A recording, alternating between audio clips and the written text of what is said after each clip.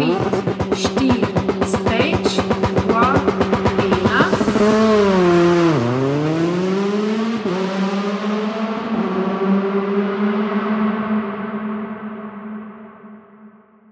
Ta hitri podcast, ki ljubi dirke. Z vami sem Uroš Modlic, v moji družbi pa lahko poslušate zanimive, znane in manj znane sogovornike, katerih skupna točka so dirke. Zadnji letošnji reli za državno prvenstvo je nazaj na dirke prinesel Tomaža Kavčiča, ki je v preteklosti že zmagoval na dirkah pri nas, zdaj pa se je po malo daljši pavzi vrnil in to zelo uspešno, pač zmaguje. Tako da se bova z njim malo pogovarjala, kako izgleda po tolkem času priti nazaj na dirke, nazaj na reli in tudi kako je on doživel reli v Idriji. Na spletni strani tahitri.si, spodaj pod pogovorom bo tudi galerija z relija Idrija, kako je vse skupaj izgledalo, pa si lahko pogledate, kakšne so bile razmere tam, kakšne je bilo vzdušje. Dajte skočite na Facebook stran Tahitri, pa stisnite kakšen like, napišite kakšno oceno v podcastu ali pa komentar, kako se vam zdi. To je to od uvoda. Zdaj pa gas, Tomaž, gremo. Konec sezone v reliju smo lahko glihkar videli z Idrijo, pa prijetno presenečenje na zadnji dirki, tvoj povratek. Pa preden se začnejo pogovarjati o tem, kaj tebi sploh dirke pomenijo. Ja, lepo zdrav. Dirke mi pomenijo znaten del mojega življenja, so ga zaznamovale in vesel sem, da sem se, čeprav po nekem naključju, spustil v to. Tu sem spoznal ogromno prijateljev, ogromno predanosti in v koncu tudi, kako mora potekati usklajeno timsko delo. Zdaj, začetek dirkaške kariere, to je bilo res že kar daleč nazaj, to je 17 let nazaj sem nastopil v Pokalu Seicento. Tam si začel tudi, ne? Tako, tam sem začel. V osnovi sem začel z Petrolovim izborom takratnim in sem se prijavil in sem nekako mislim, da nas je bilo 180 in je bilo treba priti med 20, kar mi je uspelo.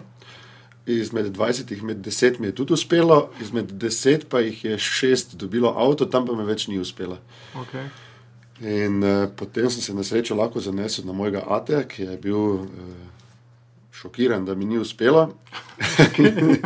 Čeprav nisem imel nobenega dirkaškega predznanja, ampak smo se pač glede na to, da ta pokal bil dejansko vstopen in da je bil dejansko narejen na minimalnih stroških, smo se odločili, da bomo pač sami poskusili. Okay.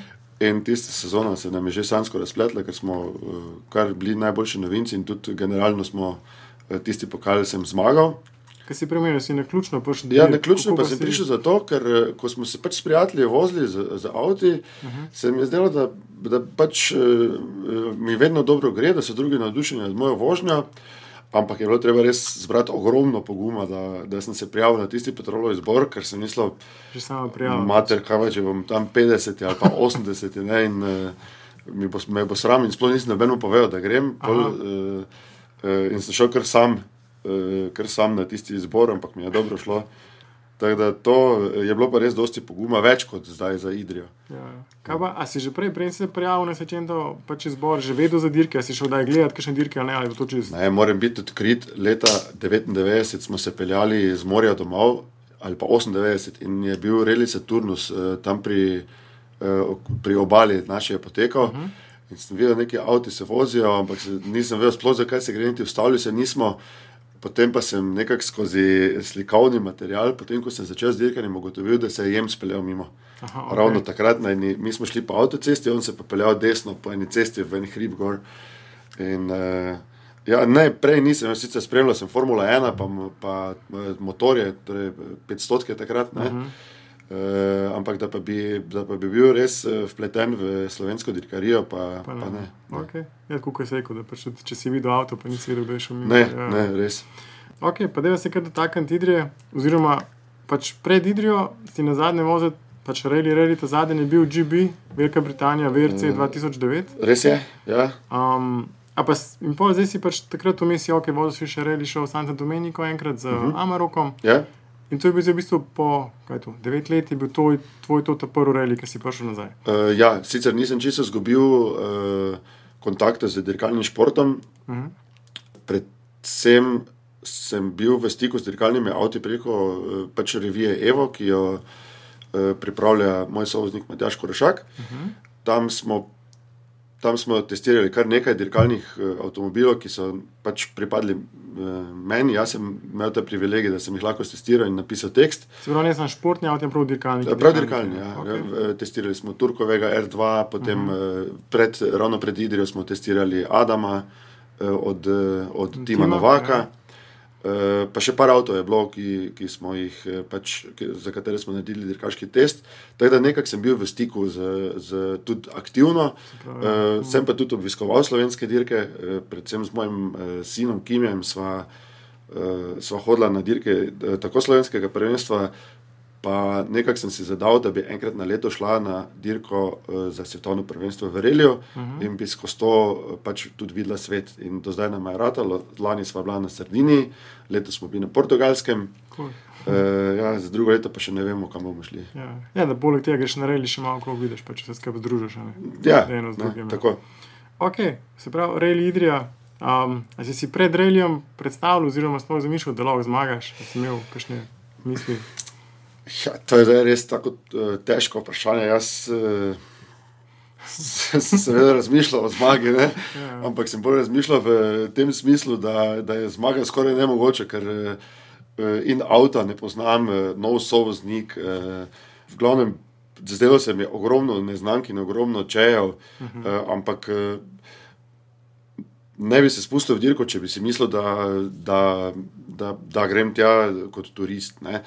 Moram sicer povedati, da dirka, oziroma ideja o dirki je nastala bolj ali manj iz Afrikancije. Namreč jaz sem bil letos star 40, Matjaž pa je bil letos star 50 let. In sva rekla, če bi mi dva mogoče peljali eno dirko. In sploh nismo imela koncepta, kako dirko, kak je avto.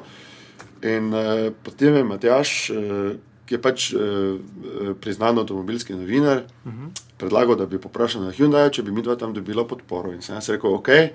No, na koncu se je dejansko zgodilo to, da je Hyundai Slovenija bil pripravljen nama pomagati, bil navdušen celo nad idejo in smo se nekako dogovorili. Nekaj denarja je bilo seveda treba še nabrati, ampak sva rekla, da bova pač stisnila zobe in če bo minimalni minus, ga bova tudi sama pokrila. Hkrati sva tudi najni praznovanji prilagodila temu, da vsa darila, ki so večinoma nepotrebna, preusmerimo na budžet za dirkanje in so bolj ali manj vsi upoštevali, tako da tudi z tega vidika, v glavnem potem sva vse angažirala.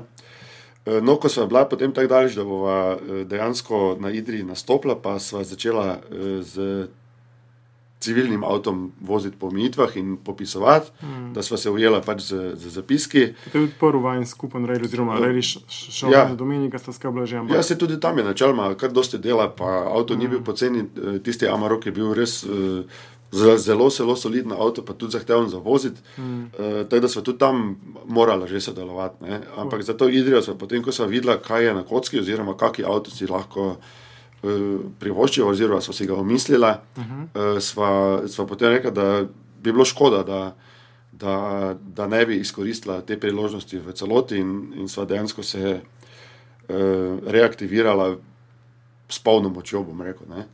Sva res poskrbela za to, da je bilo na dirki čim manj neznank, sva se dogovorila za test, sva uskladila zapiske, torej moje videnje ovinkov z tem, kak jih vidi Matjaž, in sva res skušala eliminirati vse tisto, kar bi bilo nepotrebno, tako da na koncu je dejansko na dirki ostalo avto, cesta, sovoznik pa volan. To je bilo pač to. Okay. Pa gas. Cool. Ko bo je pa zgledal sam rejli? Ok, v petek ste imela prvo testiranje, tudi prvič verjetno sedela v R5 dirkalniku. Ja, nisva prvič sedela, ker sva že bila enkrat pri dečeku v Italiji na obisku in sva se tam lahko vsedla v avto. Ampak v delavnici verjetno. Ja, v delavnici, ja. Ste nastavili zice, pa to je to. Ja, tako. V petek sva potem dejansko sedela prvič v avtu in je bilo mokro in ker smo bili pač omejeni z proračunom dirke, nisva nataknila novih gum, kar se je potem kasneje ni se izkazalo za napako, ampak avto me je dejansko v petek prestrašil, ker je to toliko moči, gripa pa ni bilo ravno toliko, kot je pač na novih gumah, ki so jih potem v soboto in v nedeljo imela. In se spomnim, da sem se nekega trenutka mislil, pa se to ne mogoče, da ta avto tako divji, se pa to bi pol posadk bi moralo v jarku končati, se pa to skoraj neukrotljivo. Ne? Je pa res, da je bilo mokro, mastno, pa pač gume niso bile najbolj nove. Ne? Ampak od prvega kilometra sem bil nad Hyundaiem navdušen, to je res ultimativna mašina za dirkanje. Jaz še nekaj tajega do zdaj nisem videl. Ne? Usklajen volan in podvozje, usklajen menjalnik z motorjem. Vse tudi na Subaru, pa na Mitsubishi je bilo vse skupaj na visoki ravni, ampak vidi se, da je ta avto dejansko iz nule narejen za dirkanje, Subaru je bil pa narejen za dirkanje iz osebnega avta. Ne? In tu je tista bistvena razlika. Se tudi prej ti si vozil pač grupo N si vozil, S1600 klaso. S1600 je primerljiv z tem Hyundaiem R5. Z R5. Ja, tam tudi se spomnim, da smo prišli na testiranje in tam sem bil pa res novinec. Ne? Tam sem imel pa eno dirko sem končal, pa še to nismo prišli z Petrom Adamom do cilja. Jaz s Cliotom, ja. In potem smo šli na testiranje, ampak sem se ujel z avtom, jaz ne vem, kako naj to drugače razložim. Jaz sem se vsedel noter, tisti menjalnik mi sploh ni delal nobenega problema. V sekundi sem začel zavirati z levo nogo in se mi je zdelo vse skupaj tekoče. Ne? In tudi kasneje sem potem ta tekoči stil vožnje nekako, kako bi se reklo, stremel sem k tekočemu stilu vožnje, ne zaganjanju v ovinke, ne v zaviranju glih zadnji centimeter, mogoče kakšen meter prej zavirati, pa pol metra prej gazdati, pa si mogoče potem hitrejši. Tako da, in potem je ta taktika ostala skozi vso tisto aktivno dirkaško kariero od 2.1 do 2.9 in do zdaj pač tudi nisem pozabil in sem dejansko, čeprav je ta avto bistveno bolj robusten, pa tudi zahteva mogoče malo tršo roko, je vseeno tekoča vožnja bila tista, s katero sva potem z Matjažem napredovala. Če si ga lahko, ne vem, bolj grobo vozil, krune prejšnje avto, oziroma bolj tako agresiven bil. Ja, torej bolj vrtel, v višje obrate, podvozje zmore bistveno več. Ne. Težko je to poslušalcu, ki nikoli ni sedel v dirkalnem avtu, sploh razložiti, kaj podvozje v R5 zmore. Ne. To je razni 10 centimetrski jarki na levi ali pa na desni strani vozišča, ko pač sekaš ovinek, to se sploh ne čuti, ne? To samo zleti preko. Ne? Ok, bila je velika razlika v avtih, zdaj, ko si prišel nazaj, drugi dirkalniki. Je še kaj drugega bilo? Kaj pa sam rally je vetrno stalo isto, več na vse, ne? Razen tega, da je bil ta hitrostna preizkušnja dole izjemno zaprta, praktično ni bilo neke revolucije v reliju, se ta čas ni zgodila. Vedel sem, da mi odgovarjajo hitrejši brzinci, ker se mi je prezdelo, da sem tudi prej bil hiter, predvsem na hitrejših brzincih. Najbolj me je pri R5 presenetilo oziroma fasciniralo to, da je avto tako hiter, da smo morali z Matjažem praktično zreducirati 20% radarja smo mogli enostavno vzeti stran, zato ker levi 3 v levi 3 je naenkrat postal levi 3, 30 metrskih ravnin več ni bilo. In še prej, ko sva testirala Adama R2, tudi takrat je bil Matjaž z mano, sva popisovala in sem popisoval po sistemu, ki sem ga poznal. Ne. Ta R5 je pa dejansko tako hiter, da te 30 metrske predno bi Matjaž povedal 30, sva že midva skozi in jih potem sploh nisva več pisala. Ja, pač prilagodi se na nov avto, pa vse skupaj. Pa tudi ti verjetno kot človek, pač ne vem, pač kot oseba, v 10 letih se spremeniš in ne vem, pogled na življenje, vse skupaj, pa si se kaj drugače lotil dirke kot 10-9 let nazaj? Isto sem bil nervozen, kot sem bil 10 let nazaj, najbrž še bolj, ker je pač 10 let vseeno dolga doba. In ko sem dal čelado na glavo in ko sem videl tiste rdeče lučke, se mi je zdelo, da je bilo to včeraj, da je bila zadnja dirka včeraj. Kot da ni 10 let minilo. To mi je bilo prav fascinantno. Nič bolj zadržano se nisem lotil dirke, ko smo z Matjažem zavohali, da bi mogoče res lahko bila blizu, sva se odločila, da bova. Ne? Matjaž je sicer imel pri bliski in je rekel, glej, druga sva, noben se niti ni mislil, da bova druga. Ne? Potem sem rekel, jaz sem pač prišel sem, da bi bil prvi. Ne? In potem se je strinjal z mano in potem sva pač uspela. Ne? Moram sicer reči, da sva imela v začetku relija kar precej problemov, ampak ne dejanskih. Ne? Naprimer na na prvem sobotnem brzincu nam je skoraj ugasnil motor in sem mogel 2krat speljati, preden sva sploh avto spravila v pogon. Potem seveda je bila dirka, jaz celi nervozen, nisem vedel, kako se bo avto obnašal na tistih mastnih cestah, pa vse pokradeno, ker sva bila pač skoraj zadnja na vrsti, ne. Pol drugi brzinc sem imel v glavi, zdaj pa sem že tako blizu nedeljske dirke, da boljše, da grem skozi in spet nisva pritiskala. Pa še po noči je bilo točno, smo morali voziti z dodatnimi lučmi. V nedeljo zjutraj mi je spet skoraj crknil avto, potem, ko sva se polovico prve hitrostne preizkušnje odpeljala, pa smo, bom rekel, imeli kar oster tempo in je avto parkrat zaneslo, ampak res konkretno, ne vem, enkrat se spomnim, da sva šla čez en kucl za njih 120 na uro in nam je zadaj vzelo avto, ampak je to taki bombnik, da sem sam z volanom malo korekcij naredil in smo ga vlovila, ne, ampak sem jaz Matjažu tam na eni ravnici rekel, mater, Matjaž, misliš, da ne gre prehitro? Pa je rekel, malo gre hitro, ne. In potem smo malo spustila tempo, no potem se nam je na prvem brzincu nedeljskem šipa zarasila do nezavesti in nisva nič videla, sva se zavrtela, ali sva prišla do cilja in sva rekla, no super, samo da je to skozi, zdaj pa gre na drugega. In potem sva skovala taktiko na drugem brzincu, ki je bil krožni, da bova prvi krog malo potipala, pa bova drugi krog napadla. In to dejansko bilo, prvi krog sva šla bolj počasi, ampak sva se potem spet na eni ravnini strinjala, da pač gre hitreje, da vidiva, da gre hitreje in sva potem potegnila. Pol je bil tretji nedeljski brzinc, mi je crknil avto in sem ga mogel na štartu spet vžgati. No, četrti in peti brzinc pa sva potem sestavila, jaz sem čisto nežno speljal in sploh nisem bil več fan tega, da bi se vse kadilo in da bi se avto full drl, ampak sem samo nežno speljal, da ga spravim v pogon. Vem pa, da je potem na zadnjem preizkušnji Rok Turk imel tudi probleme z zarositvijo stekla in da je imel približno isto kot jaz na prvem brzincu jutranjem, tako da vsi smo imeli svoje probleme. Ne. Kako ti je pa odgovarjal pač ta vreme, dež, megla, poln vode na cesti? Ne vem, ker R5 po suhem sploh še nisem vozil. Okay. Nekaj pa tako drugače, ker si pač v preteklosti vozil, pa tako pač... Mi je zmeraj šlo. Nisi imel kakšnih, pa si imel raj suho, raj morda, kakorkoli. Ne, nikoli nisem imel preference, kakva bi morala biti dirka. Zmeraj sem šel v stališče, da je pač za vse enako. Ne. V glavi je sigurno to, da je dež bolj zahteven, ampak vse pravim, potem, ko daš čelado na glavo, potem mi samo odmeva čim hitreje mimo nevarnosti, kot je rad rekel Tomaž Jenc. Ko je vedno, ko mi je videl, da sem zaskrbljen, je prišel, me prijel za okoli ram, pa je rekel, čim hitreje mimo nevarnosti. In potem sem se tega držal in me pomirila in zdaj je bilo isto. Ne. Ok, Idrijo si pol v delu. Kaj bo do zdaj? Imaš kakšen rally, ki ti je bil do zdaj najbolj všeč, ki si vozil na njih, ki si na njemu nastopil, pa kaj tazga, da lahko rečeš?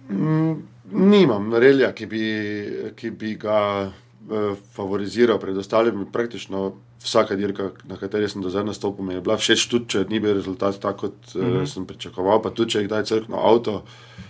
To je pač del športa, zdaj tu ne moremo nič. Ne. Drugače pa sem se za vsako dirko spoprijel bolj ali manj enako. Ni bila dirka, na katero bi rajši šel, ali pa ni bilo dirke, na katero bi najmanj rad šel. Mogoče me je še najmanj veselil Rally Poreč, ker je bil tam je bilo res precej hitro. In takrat, ko smo dirkali s Subarujem, je Subaru bil predvsem pri višjih hitrostih nekonkurenčni Mitsubishiju. Okay. Mitsubishi je bil pri višjih hitrostih hitrejši avto in si se lahko Subarujem na glavo postavil, pa nisi prišel zraven. Okay. Pa tudi za tiste, ki še mogoče te ne poznajo to, ki so mogoče zdaj začeli v zadnjih letih spremljati dirke. Bil si, rekel si Cento prvak, bil si tudi slovenski prvak, pa tudi na Hrvaškem si že v svojo prvenstvo. Ja. Imaš kakšen rezultat, ki ti je najbolj, kjer ti največ pomeni, lahko rečeš? Vsi mi enako pomenijo, in slovenski, in hrvaški, in Cento, vsi naslovi so enako pomembni. Je pa res, da na Hrvaškem, ko sva bila z Jurejem Ševaljem v borbi praktično 3 leta, se je na zadnji dirki oziroma na zadnjem brzincu sezone odločilo prvenstvo in 3krat sem imel srečo in sem ga dobil jaz, enkrat za 1,1 sekunde, enkrat za 3,2 sekunde, enkrat pa je na zadnjem brzincu Ševal odtrgal kolo. Ja, in tisto je bil moj prvi naslov v generalnem prvenstvu. Ne. Tisti boji so bili res napeti. Pa tudi ta Cento verjetno je prva sploh, ki si pri dirkah prišel, ampak tam Cento je bil, so bile krožne pa gorske dirke. Ne? Ja, na krožnih mi je šlo, na gorskih malo manj. Gorskih pa res nikoli nisem maral, zaradi tega, ker se je bilo med drevesi, pa brez zaščite za dober rezultat treba peljati na 105%. Okay. Pri reliju ni tak, ne, relij je...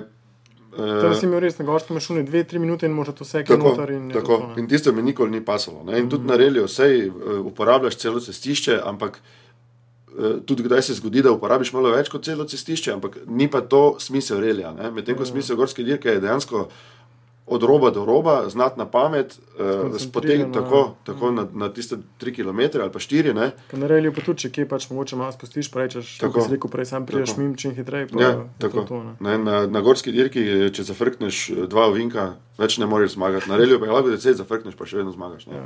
Je toliko daleč, vse skrbeti, ja. Ko si imel pol ta preskok naredil, da si šel pač iz Sečento pokala, se pravi iz gorskih pa krožnih na reli, a to si imel sam željo ali pač čisto spontano? Ja, začetnega pokala v reliju ni bilo. In sem pač takrat je bil Sečento edini, ki mi takrat, moram povedati, nismo vedeli nič o dirkanju. Ne? Jaz se spomnim, da sem bil tam na Petrolu, na tistem razgovoru, in je bilo tam 6 gospodov iz Petrola, ki so vedeli o dirkanju, vsi bistveno več kot jaz. In me en vprašal, si kdaj dirkal? Sem rekel ne. Imate doma delavnico? Sem rekel ne. Pa imate kako kombi, da bi lahko hodili na dirke? Sem rekel ne. Nič nismo imeli. Ne? Mi smo res čisti začetniki. Ne? In potem, ko pa sem prišel noter v ta dirkalni šport, pa se je nekako hitro izoblikovala želja, da bi rad vozil v reliju. In kakor hitro je bila šansa, smo potem prešli na relij. Ok, Idrija zmaga. Kaj pa za naprej? Imaš kakšne želje, ideje? A je kaj ta, za kaj lahko poveš? Ja, ideje je kar nekaj. Moram reči, da je bila zmaga kar odmevna. Moram pohvaliti sebe in moje konkurente. Namreč po zmagi so me čestitali Andrej Rep, Darko Pelhan, Jure Šebal, Daniel Šaškin. Vsi so me poklicali in me čestitali in to se mi je zdelo izjemno lepo in izjemno korektno. Res sem bil super navdušen nad tem. Odkrito bom povedal, nekih velikih želj nimam, predvsem zaradi tega, ker vem, kako težko je zbrati denar za celotno sezono, sploh za R5. Ampak seveda, če se bo ponudila priložnost, jo bomo absolutno zagrabili. Nisem pa več v takem razpoloženju, da bi iskal pa prosil, pa naredil vse, kaj je možno, zato da bi lahko odpeljal naslednjo dirko. To se mi ne zdi več normalno. Raj kako dirko manj, pa tisto iz veselja, kot pa se veselje, tako. Dobro, hvala za pogovor. Upam, da se vidva na kakšni dirki še, da boš sigurno se videl, kot gledalec bom sigurno prišel. Cool. Hvala ti, Tomaž. Tudi tebi, hvala. Evo, to je bil pogled Tomaža na njegovo vrnitev, nazaj na dirke, nazaj v rally. Več kot očitno je bil tudi za njega rally Idrija kar pester, smo zvedeli še marsikaj novega, kaj vse se mu je dogajalo, tako pred rallyjem, kakor pol na samih brzincih. Za ta teden je to. Če se še niste, naročite se na podcast Hitri, je kar fajn biti naročen, da ste na tekočem z novimi epizodami. Piše na spletni strani www.tahitri.si pod linkom naroči se, kako to naredite, da nove Tahitre avtomatsko dobite. Polajkajte Tahitre še na Facebooku, če boste tale podcast pošerali naprej, bom pa itak ful vesel, da še kdo drug zve za tele zanimive pogovore, ki mogoče do zdaj še ni slišal za njih. Mi se pa tudi slišimo kmalu z novo epizodo podcasta. Hvala, da ste v družbi Tahitrih. Realno gledano, ne vem, po mojem vsakemu to ne more ratati. Saj smo imeli dosti sreče, najbrž tudi z vremenom. Če bi bilo suho, bi bilo po eni strani težje, po drugi strani lažje.